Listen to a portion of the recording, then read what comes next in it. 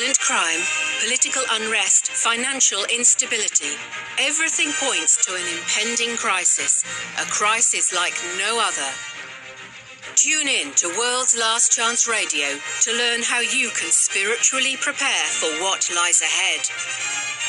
WLC Radio, preparing a people for the Saviour's imminent return.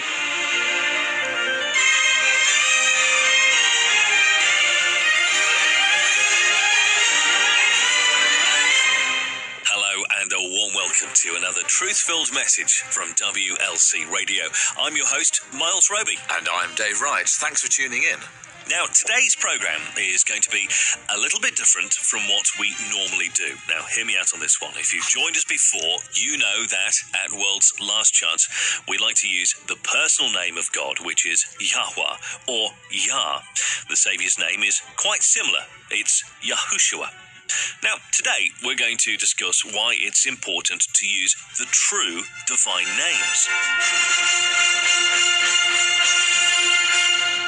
We've received a number of letters from listeners all across the world wanting to know what difference it makes. Now, some have asked if we're part of the Sacred Name movement or the Hebrew Roots movement. Those are fair questions, and I can see why there'd be some confusion. At first glance, some of our beliefs are very similar to those promoted by the Sacred Name and the Hebrew Roots movements. Yeah, sure. And besides using the actual name of the Father and the Son, we believe in worshipping on the true seventh-day Sabbath, and we advocate a return to observing all of Yahweh's holy days. But you're right, Dave. That doesn't mean we endorse a return to Judaic traditions. The Apostle Peter wrote, "Sanctify Yahweh Elohah in your hearts, and be ready always to give an answer to every man that asketh you a reason of the hope that is in you, with meekness and fear." Today, I want to be able to provide a solid answer to listeners' questions as to why believers should use the sacred name. Good. So, what do you have for us, Dave? Well, as you already know, WLC does not endorse the Hebrew Roots movement or any other philosophy of religion that looks to the Jews as authorities on truth and righteousness. We are merely using the revealed name of the Father and the Son. That's all. Yeah. We do not endorse returning to Judaism. Paul explains why in his letter to the Galatians. He wrote, "Abraham believed Yah, and it was accounted to him for righteousness. Know ye, therefore, that they which are of faith, the same are the children of Abraham. So then they which be of faith are blessed with faithful Abraham." Today's Jews do not have any special in with Yahweh. They rejected the Saviour. While the individual descent of Abraham may still be saved, as a nation, they are no longer his set-apart people. On his triumphal entry into Jerusalem, while the crowd was chanting and waving palm branches, the Saviour wept, saying, "O Jerusalem, Jerusalem, thou that killest the prophets, and stonest them which are sent unto thee, how often would I have gathered thy children together, even as a hen gathereth her chickens under her wings, and ye would not." See, he was saying, I wanted you to be my special people, but you would not. And because he'll never force our will, he added with a broken heart, "Behold, your house is left unto you desolate." So it was at the crucifixion that Yah rejected the Jews? No. Mercy still lingered for a few more years, but when the Jews began open warfare against Yahweh in the person of his saints at the stoning of Stephen, they chose to no longer be his chosen people. And as we saw, that honour was then given to believers. Those which are of faith, Paul says, are the children of Abraham. Remember, the Jews already rejected Yah years before when they asked for a king. All right. Now, Yah told Samuel to go ahead and give them a king, adding, "They have not rejected thee, but they have rejected me, that I should not reign over them." Okay, so the reason I want to interject because, it seems as if they're saying that Yahuwah's chosen people are no longer his chosen people. I do know for a time, Yahuwah said that he would scatter his children to the four corners of the earth, okay? But there would also be a time that he gathered them back in. There is a difference between the chosen and the remnant of believers, okay? Because yes, Yahushua died so that all who would believe, okay, will have life eternal and will be reconciled unto the Father. Yes, okay? But there is still a clear distinction. There is a number, 144,000 of the direct bloodline seed of Abraham will return unto the Father. They will be gathered. But I want to share here 2 Chronicles chapter 7, starting at verse 14, where the Father says, "If my people, which are called by my name, shall humble themselves and pray and seek my face and turn from their wicked ways, then I will hear from heaven and I will forgive their sin and will heal their land." There's a specific people that he's talking about here. This isn't an all who would believe people, okay, that he's talking about here. All right, so let's just be clear that there is a distinction between those that believe and those that were chosen. There's a difference between those who are called and those who are chosen. Okay, let us be also clear that 2/3 of the direct seed of Abraham will be cut off, leaving 144,000 strong, faithful believers. Hallelujah. So let's get back to hear what the host of WLC Radio has to say.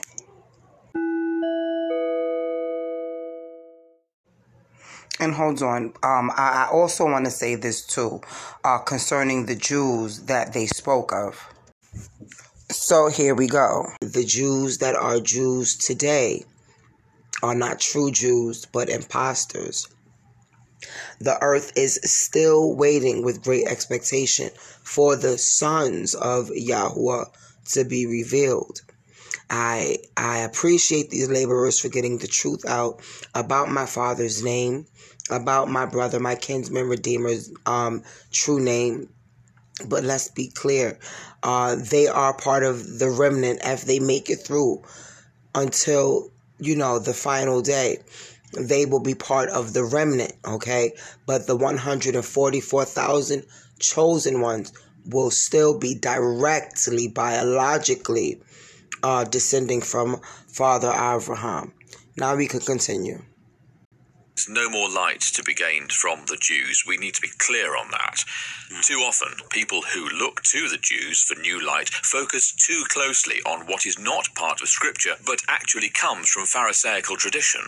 You're absolutely right with that. And in the Jewish Encyclopedia, there's an article entitled "The Pharisees." Now listen while I read you a quote from it. It's very interesting what it says. Now, it says, "With the destruction of the temple in 70 AD, the Sadducees disappeared altogether, leaving the regulation of all Jewish affairs in the hands of the Pharisees. Henceforth, Jewish life was regulated by the Pharisees. The whole history of Judaism was reconstructed from the Pharisaic point of view, and a new aspect was given to the Sanhedrin of the past. A new chain of tradition supplanted the older priestly tradition. Pharisaism shaped the character of Judaism and the life and thought of the Jew for all the future." Now, Miles, this is significant. I'm really glad you shared it, actually. Think about it for a minute. Who were the Saviour's primary enemies when he was on the earth? It was the Pharisees, wasn't it? Yeah. So why should any of us turn to the Jews today for more spiritual light? Which is a very good point, Dave. Okay, can you share with our listeners the reasons why believers should use the divine name? Now, obviously, it's a privilege to know the personal name of the Almighty. But once you do know it, is there any particularly pressing reason why it should be used. Most definitely. Scripture repeatedly urges believers to call upon the name of Yahweh. In most cases, it's translated as call upon the name of the Lord, but it doesn't use the title in the original. In the original, it says to call upon the name of Yahweh. And you can't really call upon the name of Yahweh if you aren't actually using it, can you? No, and there's more. There is no title, certainly no title that also applies to false gods, that can fully capture the essence of the Father for who he is. Yeah. In many modern cultures, parents name their kids whatever name strikes their fancy or sounds pleasant to the ear. But in ancient times, as well as in many cultures still today, children were given names with meaning. Yahweh's name is even more significant because it is a verb of being, and it's really beautiful. Every single verb of being can accurately be used as the name of Yahweh, the self-existent one. He is, he was, he shall be, he even shall have been, always. Only Yahweh's name fully captures the essence of who and what he is to each one of us personally. And as such, it's also a promise of what he shall always be as well. That's beautiful, really is beautiful, Dave. Yahweh's name is first explained in Exodus 3. You'll recall at the burning bush, Moses said, "Okay, you want me to go back to Egypt and tell them all, the God of your ancestors has sent me to you. But who shall I say sent me?" Yeah, well, it's a fair question, Dave. I mean, the Israelites had been in Egypt several generations, and Egypt, well, had lots of gods. Right, exactly, they did. And in answering Moses' question, I believe we are given a command to actually use the divine name. Exodus chapter 3, verse 15 says, "Thus shalt thou say unto the children of Israel, Yahweh, the God or Eloah of your fathers, the God of Abraham, the God of Isaac, and the God of Jacob, hath sent me unto you. This is my name forever, and this is my memorial unto all generations." See, Yah never intended that his name would not be used. He never intended for it to be lost or forgotten, or even worse, actively covered up as the rabbinical Jews do in their traditional refusal to use the sacred name. Yah wants his name used. He wants everyone to have the assurance of how very close he is to us. And with a name that's a verb of being, it also always reminds us of just who and what he is to us. Always. That's right. Now, another reason I believe it is good to use Yah's personal name is the example given by the Old Testament prophets. They rejoiced in declaring his name. It's hard to get that from modern translations of the Bible who have substituted titles, but in the original, they frequently used the divine name. Deuteronomy 32 states, "I proclaim the name of Yahweh, ascribe greatness to our God." Furthermore, Yahushua himself pleased his Father by making his name known. And it says that. Whereabouts? It does. Why don't you read it for us, actually? In John chapter 17, and it's verse 26. So have a look at that in the Gospels. John chapter 17, verse 26. All right.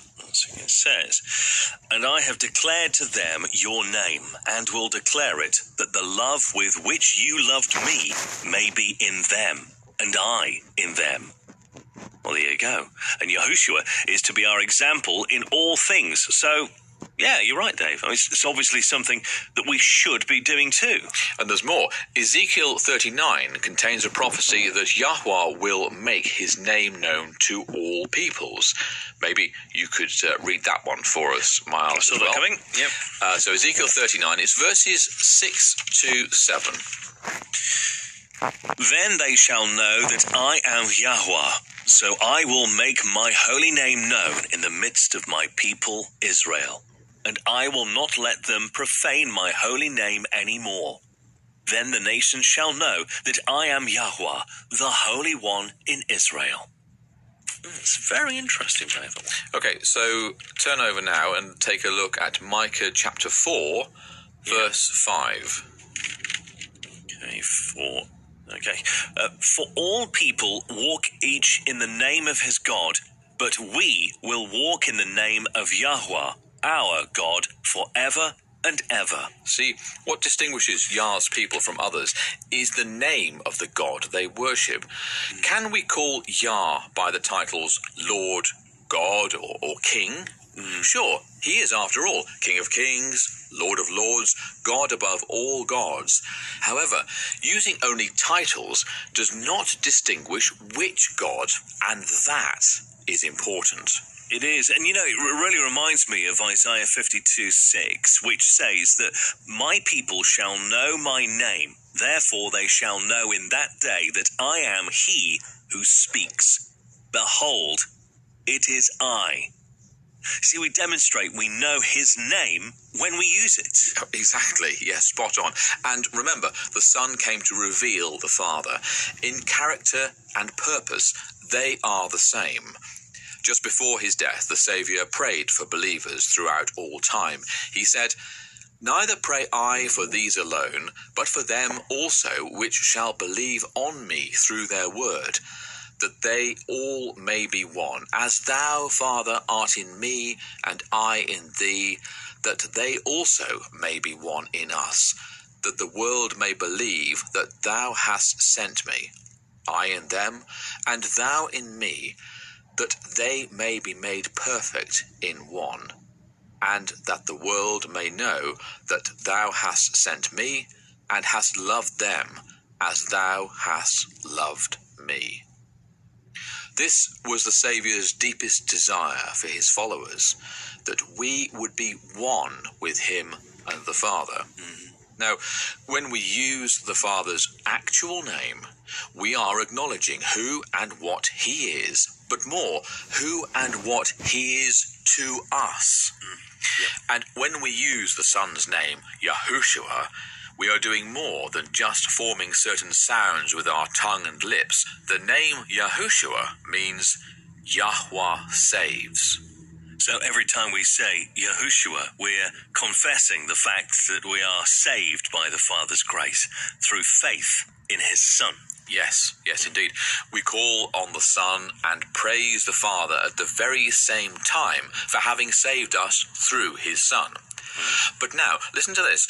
Remember, Yahweh's name is a verb of being. The name Yah is in the name of the Son, Yahushua. You can hear it. You can. So, what is so beautiful is that the Saviour's name contains all the verbs of being tenses as well. It means Yahweh saves, present tense. It also means Yahweh saved, past tense. And it contains the promise that no matter what happens in the future, Yahweh will save, future tense. That's all encapsulated in the name of Yahushua. Amazing, it really is. I never knew that, Dave. There's so much meaning there, isn't there? It really reminds me of a passage in Philippians 2. It says, Yahushua humbled himself in obedience to Yah and died a criminal's death on a cross. Therefore, Yah elevated him to the place of highest honor and gave him the name above all other names, that at the name of Yahushua every knee should bow, in heaven and on earth and under the earth, and every tongue declare that Yahushua the Anointed is Lord, to the glory of Yahweh the Father. Wonderful passage, such depth of meaning there. Yeah. It really is, and we've never seen it before when we only knew the titles. Stay tuned, folks. We're going to be right back.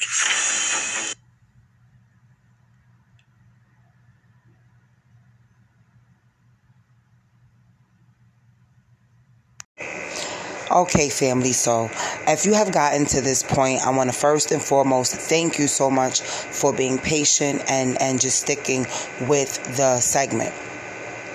So now I want to talk to my people. I'm specifically speaking to a specific people with what I have to say, okay? Because for some reason, the hosts of WLC Radio have seemed to overlook some scriptures. So my thing is, they're new with their revelation. Okay, they are by birth Edomites who, through Yah's grace and mercy, have been given the privilege of knowing his name and have been given salvation through Yahushua HaMashiach. But I want to just clear a few things up for my people. Hallelujah.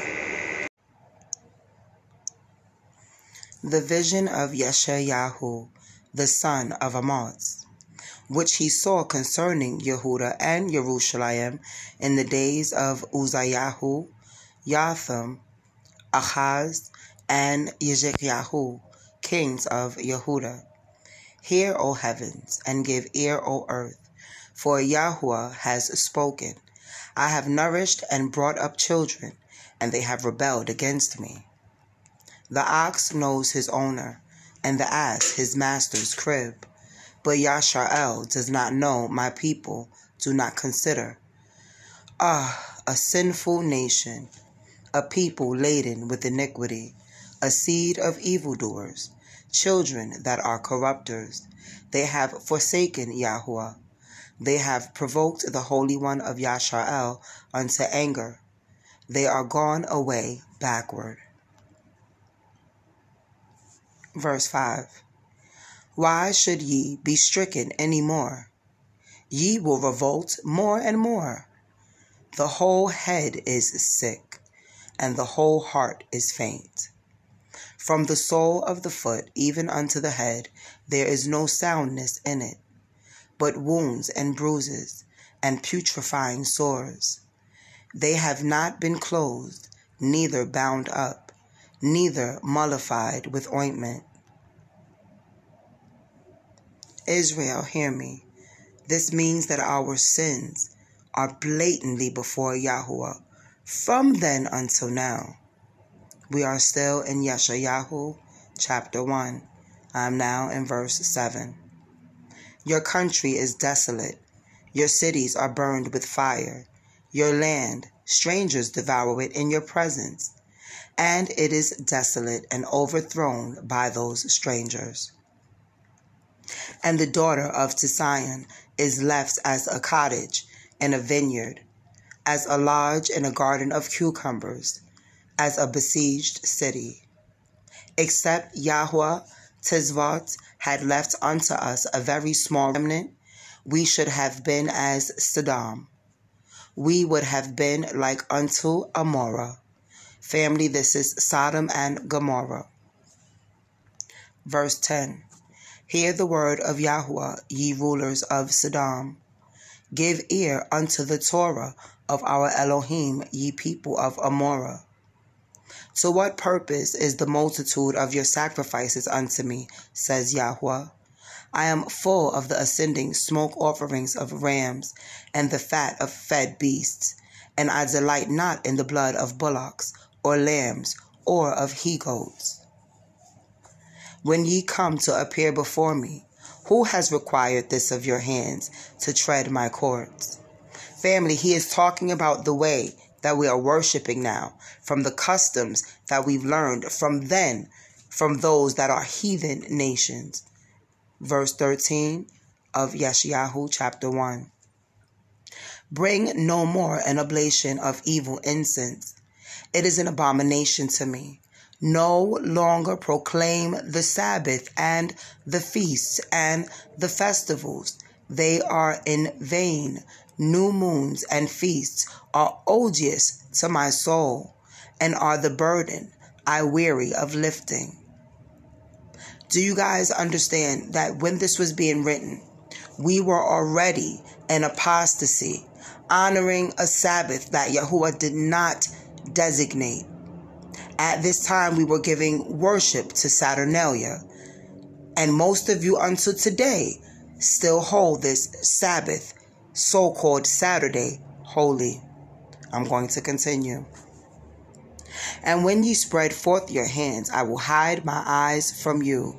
Yea, when ye make many prayers, I will not hear. Your hands are full of blood. Wash yourself. Make yourself clean. Put away the evil doings from before my eyes. Cease to do evil. Learn to do well. Seek judgment. Relieve the oppressed. Judge the fatherless. Plead for the widow. Come now, and let us reason together, says Yahweh.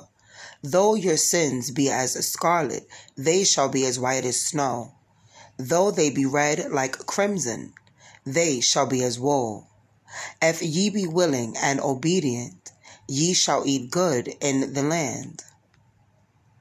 But if ye refuse and rebel, ye shall be devoured with the sword, for the mouth of Yahweh has spoken it. How is the faithful city become a harlot? It was full of judgment, righteousness lodged in it, but now murderers. Your silver is become dross, your wine mixed with water.